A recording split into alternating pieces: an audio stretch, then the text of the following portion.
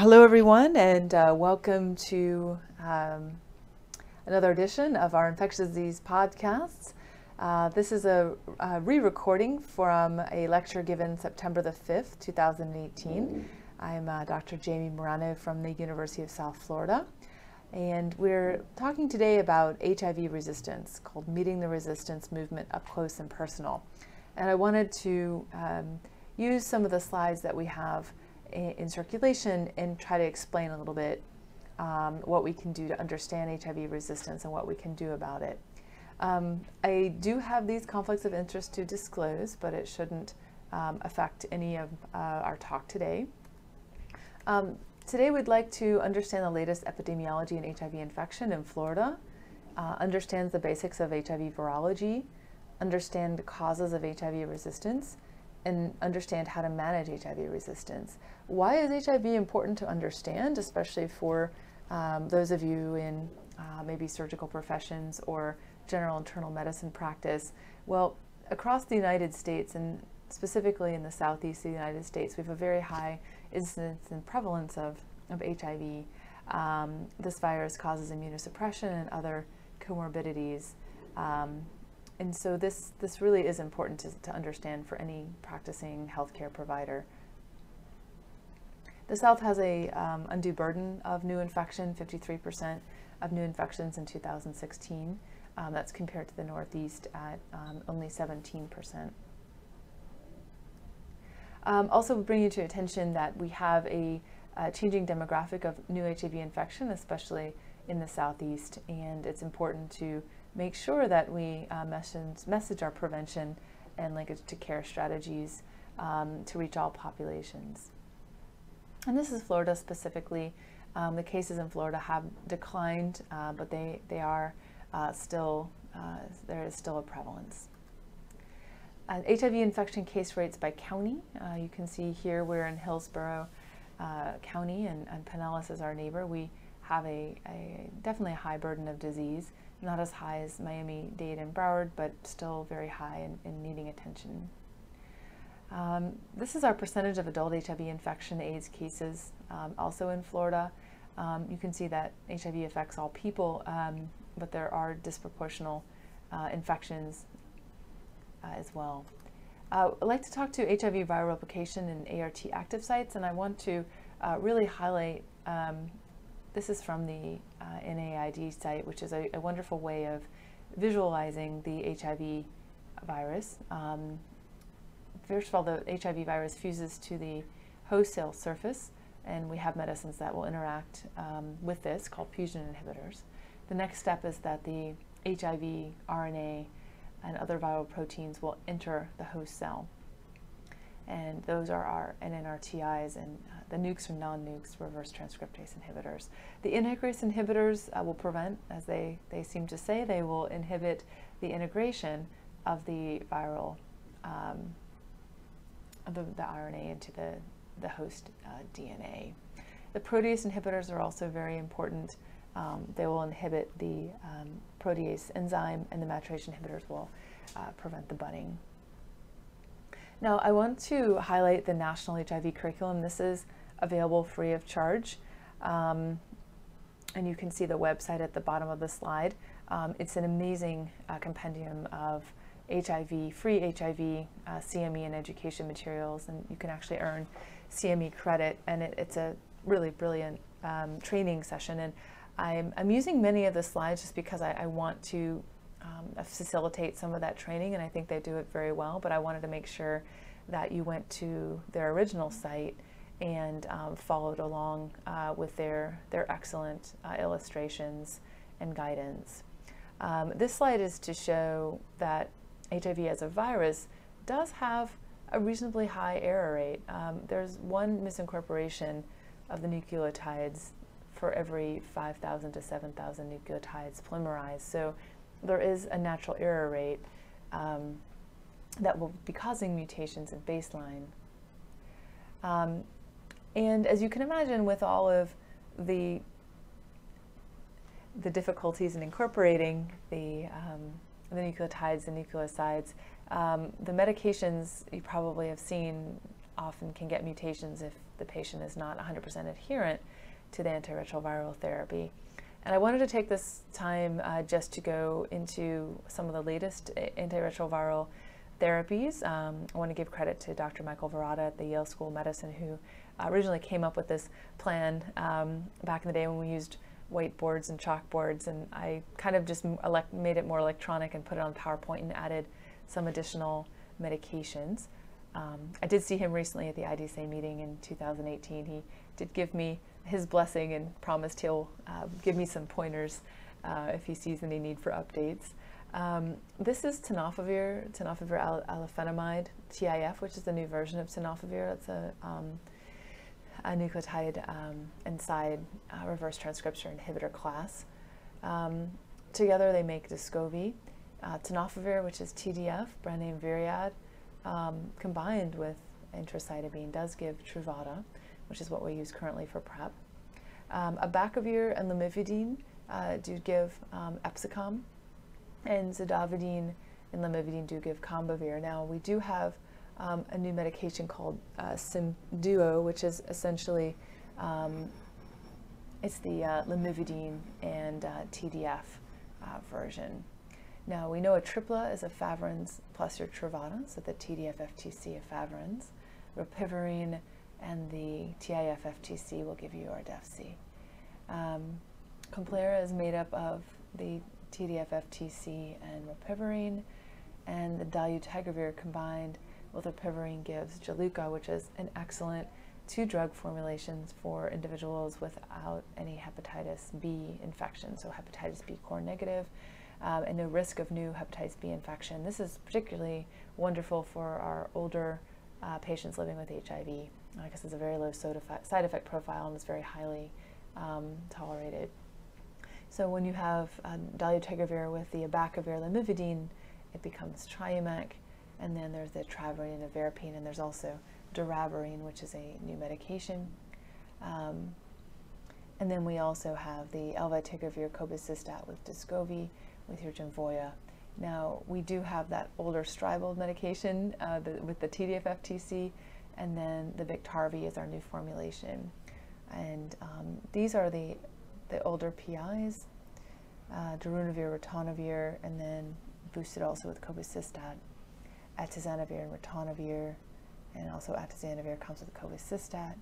Fosamprenavir can be with or without ritonavir. You can give unboosted atazanavir or fosamprenavir. And then leponavir does come with ritonavir as a fixed dose combination it's called Colitra. Now we have new classes, the entry inhibitor. We knew about Maraviroc, but there's Fostemsavir and enfuviratide, which has been along a while. We also have Simtuza, which is the Prescobix, which is the darunavir cobicistat, and the TF-FTC combination, and then the doravirine, as we mentioned. The doravirine plus the TDF-3TC is Delstrigo. And then we have a new monoclonal antibody, abelazimab, which I think is still difficult to administer because it is intravenous. And then the cabotegravir, of course, the long-acting, which is very exciting as an injectable integrase inhibitors, which is in the final trials now.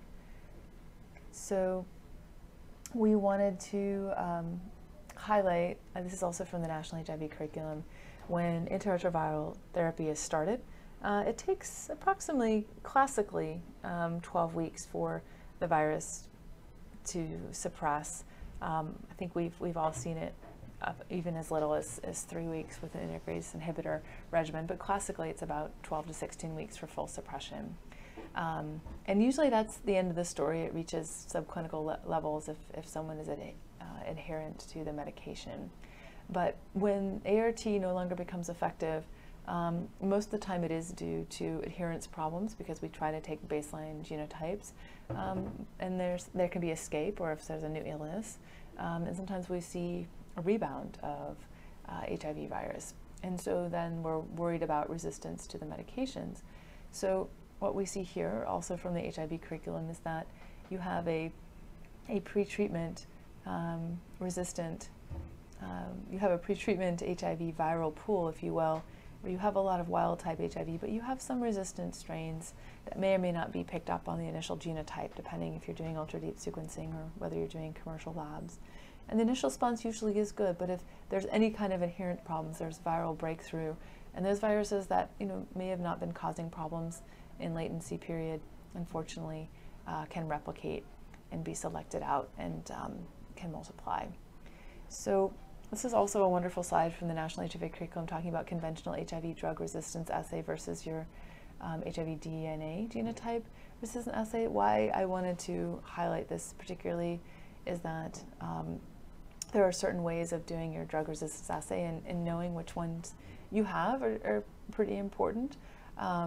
So just to kind of understand what your lab is doing, so you have accurate amplification. But for all intents and purposes, your commercial assay should be good to understand what your resistance patterns are. This is convolutional bulk sequencing, and basically this is just showing that conventional bulk sequencing will give you some information, has about a 20% detection threshold, but if you really want to understand what the resistance is doing, sometimes you have to go to research labs or specialty centers for further deep sequencing. And this is a classic example of even sort of, if you can look at patient 2, HIV DNA was detected but below the assay's limit. So you do usually have virus there, but the lab may not be able to find it depending on your assay. So what that is to say is that even if someone's undetectable, there's probably some virus in circulation or in the reservoir. Resistance on a molecular level, so this is also an excellent slide from the National HIV Curriculum. You'll see that the NRTIs, and what you're seeing here is that the NRTIs are the medications that are now blocking the incorporation of the host nucleotide. So instead of the machinery operating as normal, kind of adds a cog or a block in the cog of the wheel and stops that replication process. So what you have to know about the NNRTI resistance patterns, and this is a wonderful site, the AIS USA site, which is readily available online. And I should have highlighted it. Well, I'll use my mouse. You can see here that resistance can emerge. And why are there certain sites? Well, it's because of the certain pockets of the proteins and what is more susceptible than others. So specifically for the NRTI mutations, we commonly see the M184V, which is the native, at the 184 codon, there's a change in the conformation, and same with the K65R. So this is also the protease enzyme. So as we talked about, there are specific parts of the HIV virus that are susceptible to resistance, and I think this was a great slide because it showed where the active site of the protease enzyme is. And so you can imagine that if there are conformational changes in this site, it's going to, some of them are going to have a little bit more effect than others depending on what the change is. That's why some mutations are, quote, stronger or more serious than others. So the protease inhibitors, you can see, so for example, a common one, right, I50V. So then you look for your 50 here, and that's kind of what's going on here. And then you can see how an isoleucine begins changes to a leucine at the 50 codon mark, and that's the mutation there. So I thought that was a nice example. Same with the other sites as well. This is the NNRTI binding pocket, and I think this should probably read NNRTI binding pocket on the top, but in any case, this is what we're seeing, is that it's blocked again, and so that's the same thing as the drugs are designed to block that conformational change. Now when the virus mutates, it goes around that mechanism, and the amino acids are substitutes. So you can see one of the most common ones is at 103, which is what we see clinically. Also, this is just another way of seeing it. So you can see the K103N mutation is the one we see most often, and it's no accident because that's where it seems to be most critical on the physical protein. You can see here this is another list of mutations that are the most common. These are the major primary integrase mutations. You can see here the HIV integrase inhibitor, and I think these we're just understanding more and more, but you can see that each protein is very distinct in terms of shape, and you can see there are certainly people very expert in this who can explain it much better, but suffice it to say I wanted to share with you just a general foundation so you can kind of get to know the general codons that we look for in specific drug classes which correspond to specific proteins in the HIV virion. We have raltegravir resistance pathways, and basically you're going to be needing usually about for dolutegravir you need multiple, but for raltegravir you do need a combination for that to take effect. You can see that there are some primary mutations for raltegravir specifically, and there are secondary, and those are often additive, but there are specific ones that matter more than others, and your genotype will be able to tell you which combinations would be resistant. You can still use dolutegravir if you have raltegravir resistance. You just have to use raltegravir twice a day on some of those mutations.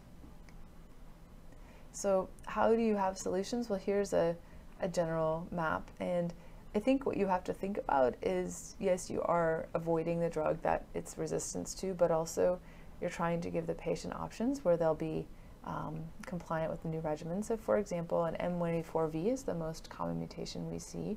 So that means that we really can't use abacavir, emtricitabine, or lamivudine. As we know, it does impart more sensitivity to tenofovir and AZT, which is good. Sometimes if they don't have hepatitis B or they're not at risk for it, you can just skip that class altogether and go right to a dolutegravir to ripivirine with a Juluca, and there's some evidence that it works just fine. Some people will sometimes add a protease inhibitor onto, let's say, like a Genvoya or a Biktarvy combination. I wouldn't really suggest that because you don't want to give two boosters in the same regimen. So I would really try to be strategic in terms of how you're going to overcome the resistance, choosing your new medication and ensuring adherence. So M184V, yes, it is good to use a protease inhibitor. They're very robust, but if you can even avoid those, that's good too. We do like the two-drug regimen. You can test for a C05 tropism, so you can use Maraviroc, but I wouldn't add a single drug to a failing regimen, which is a good guideline also for your TB therapy. You really want to try to get a fresh regimen of at least 3 active drugs if they're Hep B core positive. And you really want to understand why there's difficulty with adherence and barriers to care. So that's essentially it. There's a lot of information out there, including the Stanford HIV resistance database, which is excellent. You can actually plug in specific mutations. And there's a lot of good lectures out there, specifically by Dr. Joe Enron, about how different mutations will impart degrees, if you will, of resistance, so that not all mutations are equally devastating to your virologic control. And that's it for now. Thank you so much.